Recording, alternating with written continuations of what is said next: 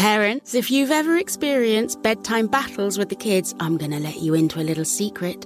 The Koala Moon podcast has revolutionized over 20 million bedtimes, with parents like you calling it life-changing and the perfect nighttime routine. With original kids' bedtime stories and cozy sleep meditations, every episode has been specially designed to make bedtimes a dream. Listen to Koala Moon on the iHeartRadio app, on Apple Podcasts, or wherever you get your podcasts. Discover a new educational and interactive podcast, Stories for Kids by Lingo Kids. Our episodes are packed with fun activities. Right, Elliot? Oh, yes! We went shape hunting around the block, and we found spheres and cubes on the street. That was great fun. Join Stories for Kids, the Lingo Kids podcast, inspiring you to learn while having fun. Listen to Stories for Kids on the iHeartRadio app, Apple Podcasts, or wherever you get your podcasts. MTV's official Challenge podcast is back for another season. And so are we. I'm Tori Deal. And I'm Anissa Ferreira. The wait is over, guys. All Stars 4 is finally here. And this season takes it to a whole new level. Old school legends, modern power players, and ex-lovers are all competing in Cape Town, South Africa for the prize of $300,000. And we're going to be right here along with you fans, covering every episode on the podcast. Listen to MTV's official Challenge podcast on the iHeartRadio app, Apple Podcasts, or wherever you get your podcasts. Welcome to the Hardwood Handicappers Podcast. They're a bunch of guys who ain't never played the game, and they never got the girls in high school, and they just want to get in the game. With your host, Jonathan Von Tobel. See, the thing is, you guys look at me, you see the backwards hat, the gray socks, the funky outfit, and you say, now this guy's a chump, am I right? No, f***ing geek. I'm f***ing geek. Only on the VSiN Podcast Network. What up, folks? Welcome in another edition, late Wednesday night recording of the Harvard Handicappers podcast.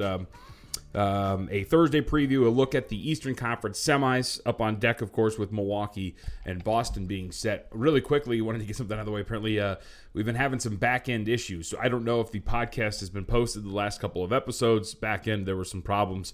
So, hopefully you're listening to this at this point right now. If not, well, then we'll figure it out at some point. But hopefully these can start getting posted a little bit more regularly. Again, a small issue on the back end, which should be solved at this point right now. So, with that, again, recording this late Wednesday night, so games are just final right now. Milwaukee ends their series with Chicago, gets a 116-100 win, and Golden State ends their series with Denver with a 102-98 win. So a very good performance from both of the favorites and the higher-seeded teams to win in 5 and move on.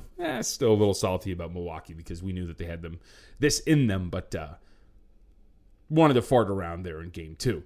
So with that, what I really wanted to talk about, and the main chunk of this podcast, is going to be this Eastern Conference semifinals matchup between Milwaukee and Boston. It is now set. Westgate Superbook, first one up on the market. Celtics open up as a $1.75 favorite. Immediately gets bet up to minus 180 over at the Westgate Superbook when it gets posted. And not surprising, I was texting with Jeff Sherman over at the Westgate Superbook was it yesterday? I think it was yesterday on Tuesday. But regardless, we were texting back and forth. And for those who don't know, Jeff Sherman is in charge of the making of the odds for both golf and the NBA. Among many other things. Jeff's awesome. At Golf Odds up on Twitter. I'm sure if you were listening to this ridiculous podcast, then you are 99.9% chance that you're following him. But regardless, Giants just lost. That's good for my San Francisco Giants under distractions all over the place. So I was texting with him, and I expected this price to be somewhere around minus 200, maybe even a little bit higher than that, just given the Chris Middleton injury, which of course we will get to, and the improved power rating on a Boston Celtics team. Again, minus 200. It's a little high, I guess you would think, against the defending champs. An implied probability of 66.7%. So you understand opening it up at the minus 175 mark. But as we mentioned, the market is in here a little bit on the Boston Celtics. So we'll see where this eventually ends up. But let's take a look at this series at a pretty good look at this series. It's going to get started on May 1st, which is Sunday. But let's look at what we know. Regular season, these two teams split a 4-game set. Boston, intriguingly enough, covered all 4 games. But you look at the 4 games that these two teams played.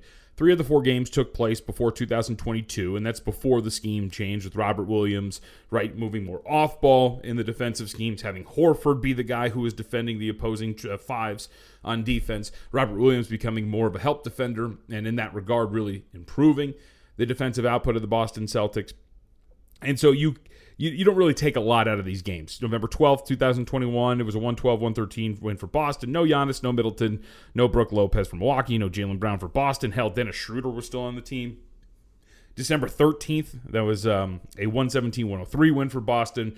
No Brook Lopez for Milwaukee. Giannis, Middleton, Holiday all played. And the regular starting 5 for the Celtics, Tatum, Brown, Smart, Horford, Williams. So you can kind of circle and go back to that December 13th matchup. Was, again, a 117-103 win for Boston.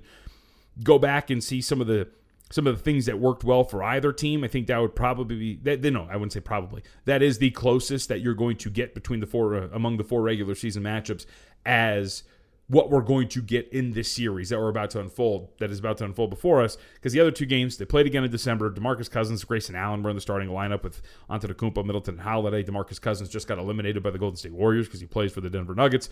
No Horford for Boston. Romeo Langford was in the starting lineup. Langford into the season with the Spurs. Jabari Parker and Juancho Hernan-Gomez were both playing for the Celtics. In fact, played 12-plus minutes on Christmas, so gives you an idea of where the rosters were at that point. And when they met before the regular season ended, while the Bucks threw out their complete starting unit, Jason Tatum, Al Horford, Robert Williams were all out for Boston. So again, you can't really read too much into the regular season. I would stress that maybe you go back, and I'm going to go back personally and watch the December 13th game, see if you can pull anything from there. But again, that was before the change in terms of the schemes for the Boston Celtics. So as you kind of look at the regular season, when we transition over to what this postseason series is going to look like, the first thing that you start with is what in the world is the case with Chris Middleton? Like, what's going to happen with Middleton in this series? Adrian Wojnarowski was on NBA Today with Malik Andrews and actually discussed this, and it doesn't sound good for Middleton or the Bucks. He'll get that reevaluation at the 14-day, 2-week point next week. But I'm told that injury is expected to keep him out longer than that. There's not a sense that he's going to get reevaluated at 2 weeks and all of a sudden be back at practice and be ready to play. That's a benchmark in this process. But the Bucks certainly, they're on the cusp of getting by the Bulls here. Yep. They may have to get through another series, a conference semifinal, before they may have the opportunity to get Chris Middleton back in this season. So they have to maybe go through a conference semifinal before getting Middleton back. Obviously, that means this series with Boston, that's not a very good. And as you noted, that was from earlier today. So as we know, the Bulls have been eliminated. But regardless, potentially this entire series without Chris Middleton, that's tough. It's an insanely big loss for the Milwaukee Bucks. Because Middleton, he doesn't get enough credit for how good of a player he is. This year, solid season, 20.1 points on 44% shooting from the floor, 37% from 3, 5.5 rebounds, 5.5 assists per game. A good playoff player, 20 points in the postseason, 41% from the floor, 39% from 3, 6 and 5 in terms of rebounds and assists. So what do we make of Milwaukee without him? Well, first, let's... Thank you, Siri. I don't know where you're getting 6 plus 5, but... Look at that. That's what you do. I have this new Apple Watch that I've been trying to use and mess with, and still getting the hang of it. I feel like an old man saying that. Regardless, before I was rudely interrupted. So 3 games since the Middleton injury, Bucks have rolled with Drew Holiday, Wes Matthews, Bobby Portis, Giannis Antetokounmpo, and Brook Lopez as their starting 5. That is a unit that did not play a single minute together in the regular season. Cleaning the Glass had them together on the floor for 3 possessions, so we'll call it 0. Against Chicago, 31 minutes for that group, and the returns were good, right? 114.7 on offense in terms of the efficiency rating. Defense, 90.9. That equated to a plus 23.8 net rating. But it's Chicago. It's a team that is thoroughly outmatched in their series with the with the Milwaukee Bucks. I think the first takeaway when you look at that starting 5, not a ton of high-level ball handling with those 5 out there. And it showed, too, in the assist numbers. They only assisted on 43.4% of their made field goals, a 1.44 assist-to-turnover ratio against Chicago. Those 5 out there on the floor, according to the NBA tracking data. If you're wondering, that would put you well into dead last in terms of assist rate and assist to turnover ratio. And that could be a problem, right? You're facing a Boston team who can force turnovers at a high level. They forced Brooklyn to commit turnovers on 16.1 of their possessions in the first round. And outside of Giannis, not that Middleton really is one, but in their starting five without him, not really true north-south threat that's going to force the issue within 4 feet of the basket, get to the free throw line. And when you look at just the way Boston has been playing, with their ability to switch pretty much everything at this point right now, not even just right now, like this is what they're doing, right? They're switching pretty much everything if they want to. The ability to feel comfortable with, hey, man, we've got 3 guys who are about 6'7", who we feel comfortable switching on to really any one matchup. Yes, we'll give up some size to a guy like Giannis Antetokounmpo, but we'll be able, and Al Horford has done a good job on him in the past defensively. Robert Williams is going to be a pretty intriguing piece just hovering around in the corner when you're talking about guarding guys like Bobby Portis, because he'll be, again, defensively more off ball and be able to help in certain situations, especially when Giannis is driving to the basket and he's going into one of the one-on-one matchups. You'll probably see more of that scheme that we talked about in those years past, right, where Toronto was building the wall against Giannis Antetokounmpo and 2 or 3 guys crashing in and forcing the rest of them to win their one-on-one matchups. I like everything that Boston brings to the table. I said this the other day. The Celtics, to me, are the best team in the Eastern Conference right now, especially with this Middleton injury. Everything that this team has to offer. And then you get to the flip side of it, which is the Milwaukee Bucks defensively. The Milwaukee Bucks drove me crazy in those first 2 games because they were just casually going out there and, again, running their drop coverage. And the problem was, especially in that second game against Chicago, DeMar DeRozan was just walking into long mid-range jumpers. That's part of his game. And they were running pick and pops with Nikola Vucevic. Why it didn't work for Chicago was that Chicago did not take advantage of what is given to you when you're consistently facing drop coverage. The Celtics are going to run pick and pops, and they'll shoot 3-pointers. The Celtics, if the guy is going to drop off in the pick and roll, if it's going to be Brook Lopez or Giannis when he's playing the 5, which the Bucks did that a couple of times against Chicago. I didn't really understand playing drop coverage with Giannis at center. The whole point of him playing center is that you can switch pretty much everything when he's out there on the floor with the rest of the guys. But against those coverages, the Celtics have the personnel to eat that up. They're going to kick it out to open shooters. They're going to run pick and pops and kill them in drop coverage. If they're going to drop and effectively cover the guy who's going to flare out to the 3-point line, Jason Tatum is a perfectly comfortable mid-range scorer. Jaylen Brown is a perfectly comfortable mid-range scorer. They're going to be able to offer that. Al Horford is a very good 3-point shooter for a big who's going to be able to take advantage of him on those pick and pop matchups. Like, that's going to be something where Milwaukee's going to have to make that adjustment defensively, and they're going to have to make it quick. They're going to go back. They got to go back to those defensive schemes they were running against the Phoenix Suns and near the end of their series in the Eastern Conference Finals last year, where they were not only playing more Giannis at the 5, but they were switching much more. And it bothered me watching what they were doing at the beginning of the series against Chicago. And again, it's the Bulls. It's a team that you picked. It's a team that you match up really well against and that you were kind of getting through the motions. But without Chris Middleton, your effort defensively is going to have to be much better. And that's the other thing, too. I mean, the Boston Celtics, they'll be comfortable hunting certain guys, too. Bobby Portis, when he's out there. They have some size in guys like Wes Matthews, too. I think there's so many things that work in the favor of Boston right now that I'm comfortable playing them in this series. I'm really curious, though, what the betting market does with a price like this. You have the defending champs, and granted, look, they're the lower seed, so they don't have home court. They don't have one of their best players. We have the defending champs at a price that's nearly, plus 155, plus 160. How the market handles this, but I think the Celtics are going to be the side to back here. We saw the initial push from the market up to minus 180. That's a sharp move. That's a respected move.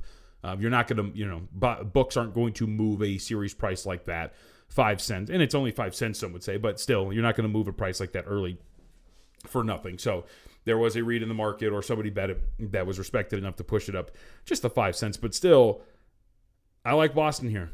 And I have this ticket on them. Hopefully you guys were listening to the podcast all those months ago when we added this Boston Celtics at 66-1 over at BetMGM to win the NBA Finals. This team is really freaking good. And they have a lot of really good depth and I think they're going to win this series against the Milwaukee Bucks. So I'm going to see what the market does. Got until Sunday to play it, but I will be betting on the Boston Celtics to win this series against the Milwaukee Bucks.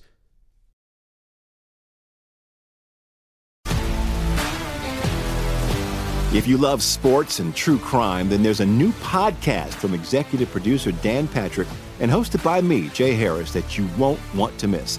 Playing Dirty: Sports Scandals. Each week, I'm squeezing the juiciest details from some of the biggest sports scandals ever. I'm talking Marcus Dixon, Olympic gymnastics, Cain Velasquez, salacious Super Bowl-level scandals.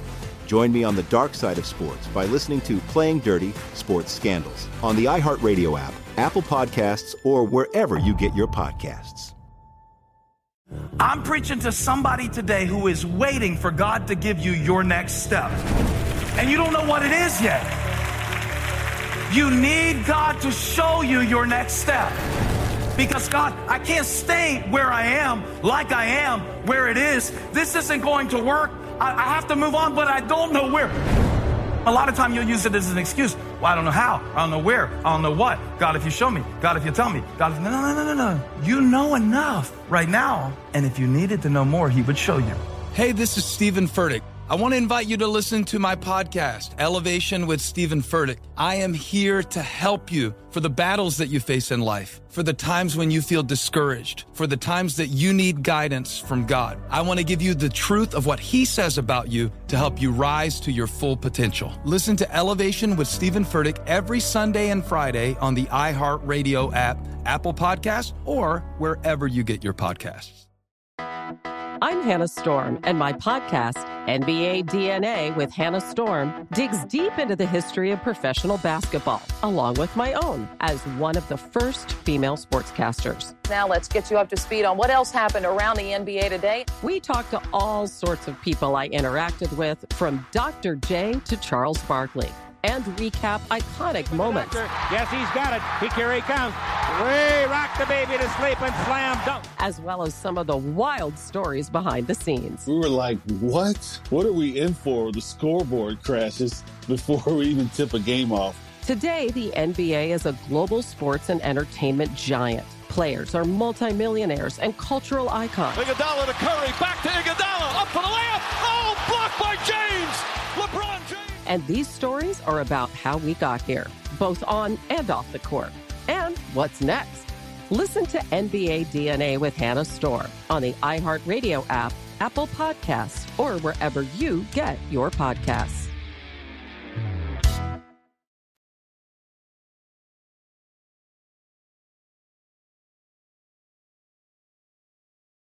Now let's go to Thursday. Man. I am so excited about what is going to happen. I was talking about this with Gil Alexander when he had me on Primetime Action. Man, did the NBA screw this up? Sorry, you hear me hitting my chair. To have this, and I guess you can't really foresee this to a certain extent, but like to have 3 games on the day of the NFL draft, and one of those games, the drama that will be in Toronto for Philly and Toronto, Game 6. Is going to be incredible. It is going to be one of the best playoff environments. I'm hoping, at least, it's going to be one of the best playoff environments that I've seen in a really long time. It's going to be freaking awesome. But let's talk about this. Philly opens up a 1.5-point favorite, total of 209.5. As of this recording Wednesday night, it's still sitting there right now. So let's talk about what's gone wrong for Philly up to this point. So first, you got to start with the offense. It's completely disappeared. Toronto has held the 76ers to 102.4 points per 100 possessions overall. 102.1 in non-garbage time over the last 3 games. So not a big difference. Hasn't been a lot of garbage time in the last 3 games anyway. They have a defensive turnover rate, Toronto does, of 19.9%. Think about that. Pretty much 20% of the offensive possessions for the Philadelphia 76ers have turned into turnovers. Those turnovers then have turned into offense for Toronto. Transition off of steals for the Toronto Raptors over the last 3 games. They've added 4.4 points per 100 possessions to their offensive rating, 182.4 points per 100 plays in terms of their transition offensive efficiency. They have been brilliant in terms of defending, forcing turnovers, and using those turnovers and shifting this and tilting the floor, put it that way, and turning it into offense. And the other thing, too, is if you remember those first two games, Philadelphia was just this whirlwind of transition offense out of nowhere. A team that finished in the bottom half of the league in transition efficiency, in terms of frequency of transition, was all of a sudden running up and down the floor, putting up offensive ratings of like 180 or whatever it was in the first two games in transition. The Philadelphia 76ers have been completely cut off in transition. Over the last 3 games, they have actually lost. They have taken away from their offensive rating in transition. Negative 0.4 in terms of points added per 100 possessions in transition. And in terms of points per 100 plays in transition, just 100. It has been the Toronto Raptors and what they've done defensively in transition. And part of it, too, has been limiting the turnovers, because a lot of the transition opportunities in the first 2 games for Toronto were committing turnovers. They have cut that down a little bit, and that has been a big reason why. But Toronto's been brilliant in their transition defense, and they have been a top team defensively and offensively in transition. They've completely turned that around. They deserve so much credit for... and they've made adjustments here, but what they have been able to do in terms of just limiting the mistakes and playing more their brand of basketball, this is what we talked about in the series preview. This is what I had hung my hat on in terms of the Philadelphia 76ers having an issue with the Toronto Raptors. The difference in transition, I thought, was going to be a really big part of this, and over the last 3 games, it has played out that way. And the thing that sucks for the Toronto Raptors is one of those 3 games is the one at the end where Precious Achiuwa doesn't hit his free throws, and they end up losing in overtime in that amazing shot from Joel Embiid. So I think that's the first part. The offense has disappeared for Philadelphia. Toronto has really taken advantage. They've been forcing turnovers, getting out in transition, and scoring in transition. Also, passive and ineffective Harden has shown up as well. Harden the last 2 games, just 18.5 points per game, 32.1% from the floor, 28.6% from 3, 8 assists and 3.5 rebounds. So not only has passive Harden showed up, but I guess sometimes passive Harden will at least give you a 12 to 15 assists per game. Not only that, not even that, just 8 for Harden in these last 2 games. He's 3 of 7 in the last 2 games in the restricted area. He's been to the free throw line only 17 times over those 2 games. So he's not forcing the issue within 4 feet. He's relying on those step back threes. He's not getting to the free throw line as often. And Maxey has completely come off of the high the first 2 games, and over the last 3, averaging 14 points on 38% shooting from the floor, 18% shooting from 3, 4 rebounds, 3.7 assists.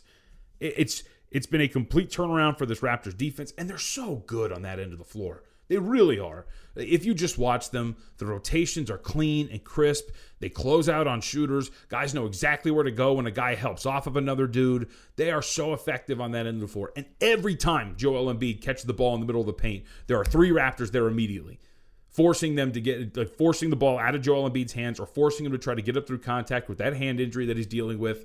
I have been so impressed with Toronto over the last couple of games. And this is going to be an incredible environment.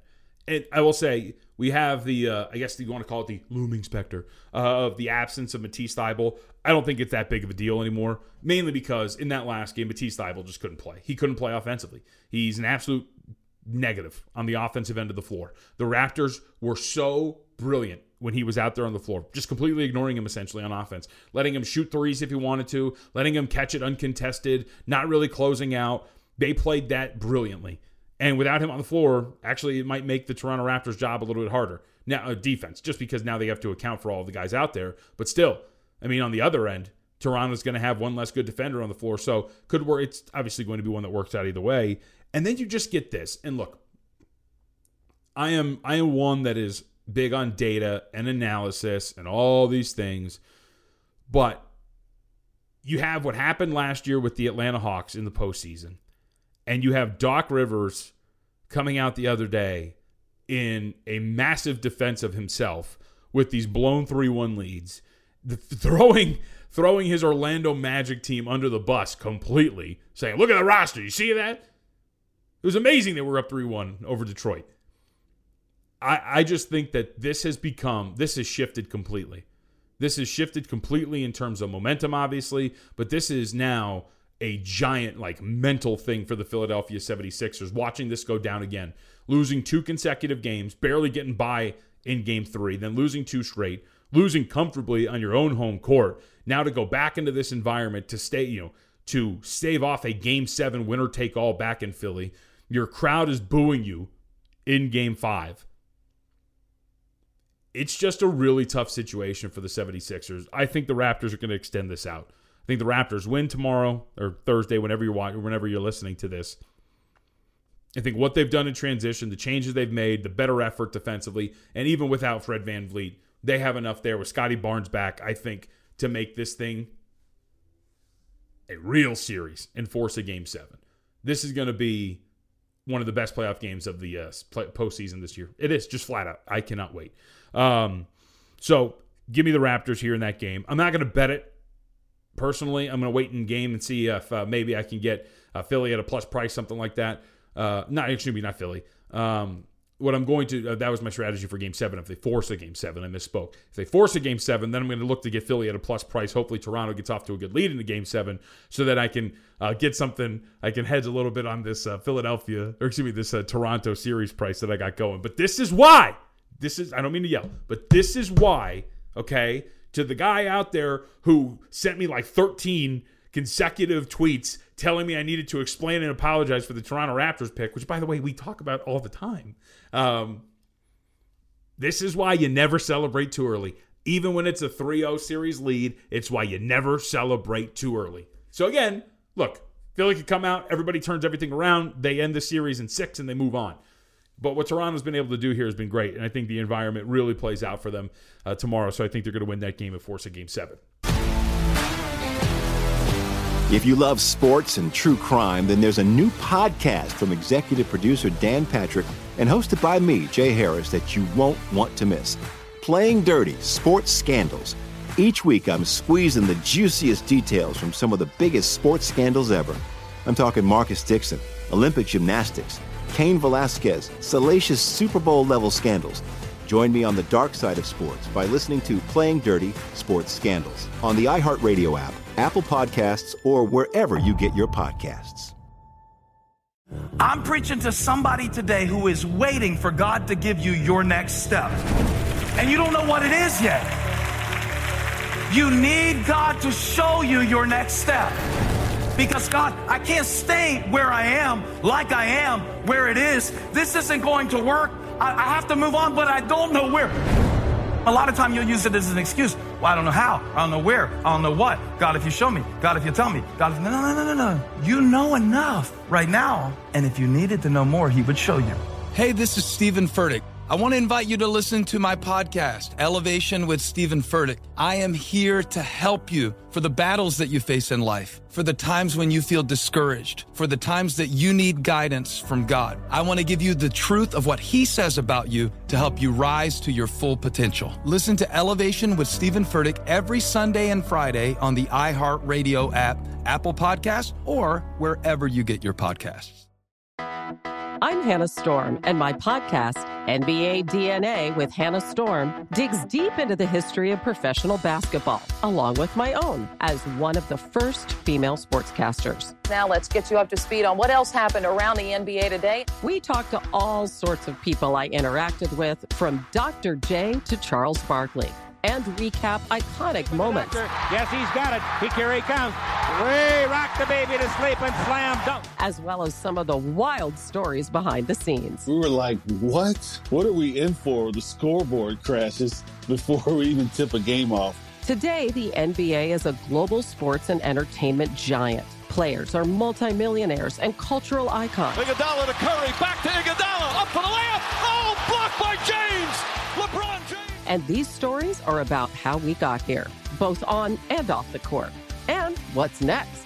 Listen to NBA DNA with Hannah Storm on the iHeartRadio app, Apple Podcasts, or wherever you get your podcasts.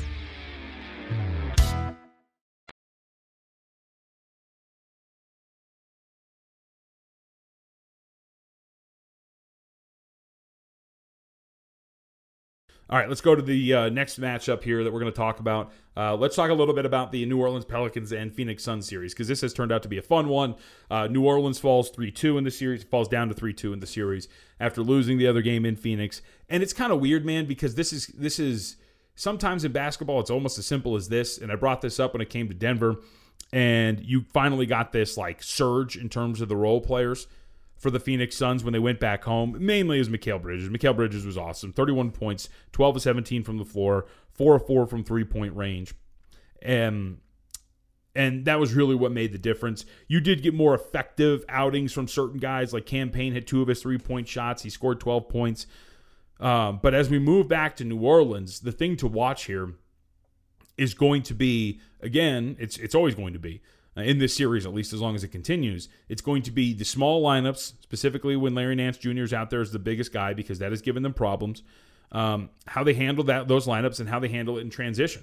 If you looked at this last game between these two, New Orleans was terrible in transition. A negative 1.4 in terms of points added per 100 possessions. Points per play, 87.5. Again, just essentially just think of that as overall offensive efficiency in transition. Not very good. And it's not like New Orleans has been running up and down the floor a bunch. Actually, in terms of transition frequency, it's been pretty low for them in this series up to this point, 11.6% of their possessions starting with a transition play. But they've just been really effective in that area of the floor. Added 3 points per 100 possessions through transition offense so far through the series. That's including this awful performance that they just had. 136.8 in terms of the overall offensive rating. So transition, those smaller lineups, but Larry Nance on the floor in Game 5, a negative 10 or minus 10 in terms of plus-minus. They were plus 12 in the 2 games in New Orleans with Larry Nance out there on the floor. So I think what bothers me here about what transpired in that game for Phoenix, it's just that you just had that outlier performance, right? Like I mentioned the somewhat better numbers from Cam Payne, but he still wasn't overly efficient from the floor. Is Mikal Bridges going to come in and all of a sudden score 30-plus points again? Because that's what they desperately need.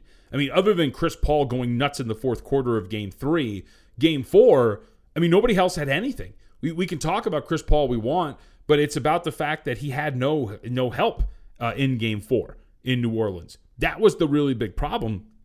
When you looked at it, those bench minutes and units are just so bad when you have like Cameron Payne and Torrey Craig and Cam Johnson on the floor together with a JaVale McGee. Like it's not a good-looking lineup overall. There's not a lot of scoring. They're running plays for Torrey Craig, who's not really a scorer, as we know. But just go back to that game on the 24th, right? That was Game 4 that they lost, and the series got tied up. If you look outside of the starters, and even some of the starters weren't that effective, but again, like Landry Shamet, 3 of 5, 7 points in that game. Cam Payne, 8 points, 3 of 10 from the floor. Torrey Craig, 3 points, 1 of 4 from the floor. Those issues with the bench are still going to be there because it doesn't seem like Devin Booker's coming back anytime soon. In fact, let's listen to Woj here. Adrian Wojnarowski, again, on NBA Today, talked about this, and I guess the Suns aren't really like giving up on the fact that he could be Devin Booker available for this series, specifically this game, but it does sound like more than likely it's going to be something else.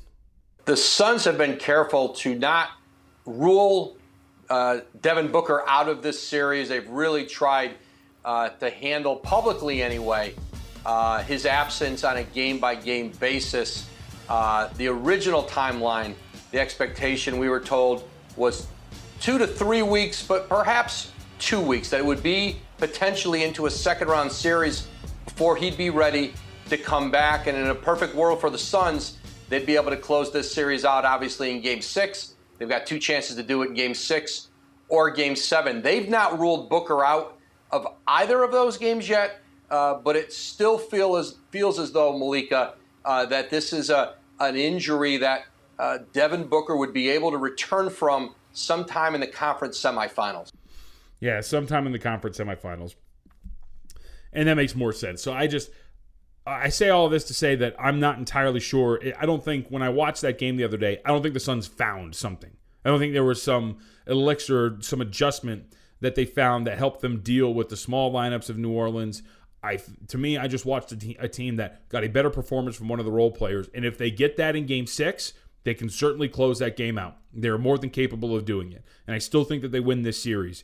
But what worries me about laying it on the road and thinking that they're going to be able to take care of business here, I think you're just going to get a similar game to Games 3 and 4, which were uber competitive, which they had a really tough time pulling away from New Orleans, eventually lost Game 4, as we know. I think these games are going to take on more of that shape than what we just saw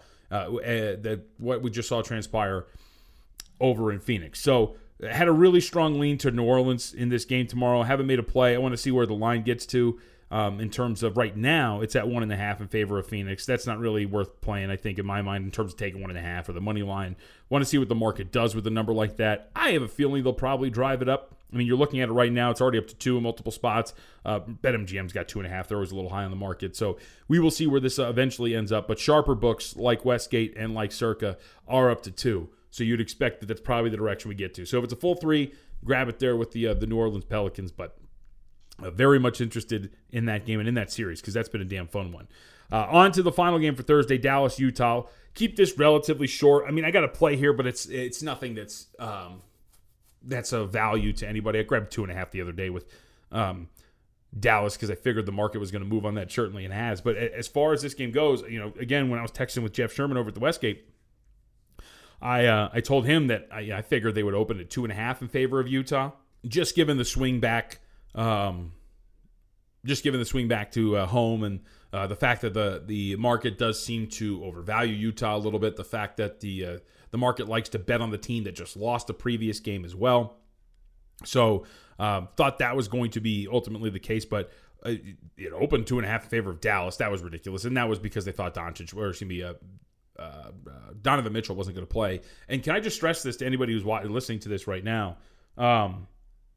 Don't be afraid. Like, this was my strategy because I think Dallas is very much in position to win this game. Think they will. I like this Dallas team a lot. I've been surprised by the market's rating of Utah in this series.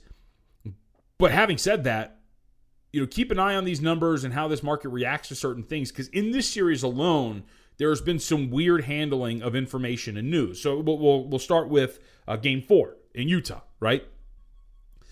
So all of the indications for that game was that Luka Doncic was going to play in that game. Everything that I read, the reports, all pointed to Game 4.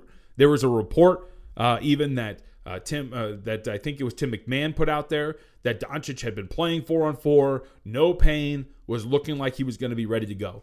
But it's weird because for that game, market opens 5, gets to 6, closes 5.5 when Doncic is officially announced. That's despite the fact that for Game 3, when Doncic didn't play, that number was sitting at 7, and when it's officially announced he's out, it goes to 8.5. Now, that's a really bad number, and I even played a bad number in that game, and obviously they got there because they won that. But I just talk about the weird way that the market has handled these injuries and this news that is out there. And then for this game, for example, those 2.5s were out there for a while. And that was despite the report that Donovan Mitchell's hamstring was, the MRI came back negative and that he was coming out and saying that he was going to play. So when it's officially announced that he's going to play, we're still floating around this pick -1 range. I'd expected the Jazz to be about a 1.5-point favorite by the time this closes. But at the end of the day, when you look at what the Dallas Mavericks have done in this series over the last couple of games, their ability to take advantage of this poor perimeter defense of the Utah Jazz, getting dribble penetration, kicking it out to open shooters, and their ability on defense. This has been the biggest thing because we can talk ad nauseum about how Dallas is taking advantage of that defense, of Utah's defense. But the way Dallas is playing on their own defensive end has been absolutely incredible. Limiting what Utah wants to do from three-point range in non-garbage time minutes of Game 5. And so this cut out the last 4 minutes and 40 seconds of that game. The Jazz went 3 of 27 from three-point range. It was just, it's been incredible. This entire series, the ability to limit Utah, run them off the three-point line, not allow them to take those three-point shots. I have to say, and I got to go back and read what I wrote about Jason Kidd and the Dallas Mavericks before the series started. I know in the guide I took them over the win total. But Kidd has amazed me. I think, and it's just like these players, these kids that come in early into the league. They don't show a lot of promise, and teams give up on them, or fans give up on them. You can adjust, you can change as a player, obviously, especially when you come in young. And Jason Kidd has clearly shown coaches change and adjust their philosophies, and they can become better coaches. And he's done a brilliant job in terms of this team and getting the most out of them, in terms of coaching this team and getting the most out of them defensively. But if you just look at what they have forced the Jazz to do in terms of not allowing them to take those three-point shots, not allowing them to be comfortable on the three-point line, limiting them in terms of the accuracy. I mean, look at the three-point shooting for this series. 33.3% in Game 1, 32.1% in Game 3, 28.6% in Game 4, 11.1% in Game 5. It's been brilliant watching this team operate on that end. And that hasn't changed throughout this entire series. Luka Doncic or not, that hasn't changed. And the weaknesses on the other end of the floor, they're not going to go anywhere. So do you get a razzed-up Utah Jazz crowd that pushes them to a potential victory? Maybe. But I think they deserve to be favored on their home court by about 1.5 points in that range, especially in a playoff setting and a potential elimination setting at that. But this defense isn't going anywhere for the Dallas Mavericks, and I think they're going to win and they're going to move on. They're going to win this series and move on. Maybe not tomorrow. Again, I make the Jazz a slight favorite, have a slight lean toward the Mavericks winning that game. The only reason I have plus 2.5 is because it was a number grab, figuring the market would move and I could set up a middle or do something with it, and that has been the case. But boy, oh boy, man, it is hard not to be impressed with the Dallas Mavericks. Very hard not to be impressed with the Dallas Mavericks. All right, so this is going to be a short one. Hopefully, again, and really trying to work out the kinks on the back end here in terms of everything going on with posting this on the website. The last couple of podcasts have not been reaching the usual audience, it seems. So hopefully you're listening to my voice because, NBA is fun, and this has been a lot of fun, and this postseason is going to be absolutely great. Anyway, this will be short. Again, vsin.com/JVT. Keep your eye up there because we're writing every single day for the daily market reports. Really hope you guys have been enjoying those. Got some good feedback on those. Those are a lot of fun to write too. And this is kind of the bummer part because now we're going to start to get into where these series move on. We had only 2 games on Wednesday night, and the second game turned out to be a lot of fun, but 2 games of 2 prohibitive favorites, and, it's just the schedule's going to start lighting up here in the next couple of weeks, and it kind of gets you a little bummed out, but it's been good playoff basketball. At me, JVT, up on Twitter. Hope to hear from you guys, and hope you guys have been having a good postseason, man. Parents, if you've ever experienced bedtime battles with the kids, I'm going to let you into a little secret. The Koala Moon podcast has revolutionized over 20 million bedtimes, with parents like you calling it life-changing and the perfect nighttime routine. With original kids' bedtime stories and cozy sleep meditations, every episode has been specially designed to make bedtimes a dream. Listen to Koala Moon on the iHeartRadio app, on Apple Podcasts, or wherever you get your podcasts. Discover a new educational and interactive podcast, Stories for Kids by Lingo Kids. Our episodes are packed with fun activities. Right, Elliot? Oh, yes! We went shape hunting around the block, and we found spheres and cubes on the street. That was great fun. Join Stories for Kids, the Lingo Kids podcast, inspiring you to learn while having fun. Listen to Stories for Kids on the iHeartRadio app, Apple Podcasts, or wherever you get your podcasts. MTV's official Challenge podcast is back for another season. And so are we. I'm Tori Deal. And I'm Anissa Ferreira. The wait is over, guys. All Stars 4 is finally here. And this season takes it to a whole new level. Old school legends, modern power players, and ex-lovers are all competing in Cape Town, South Africa for the prize of $300,000. And we're going to be right here along with you fans, covering every episode on the podcast. Listen to MTV's official Challenge podcast on the iHeartRadio app, Apple Podcasts, or wherever you get your podcasts.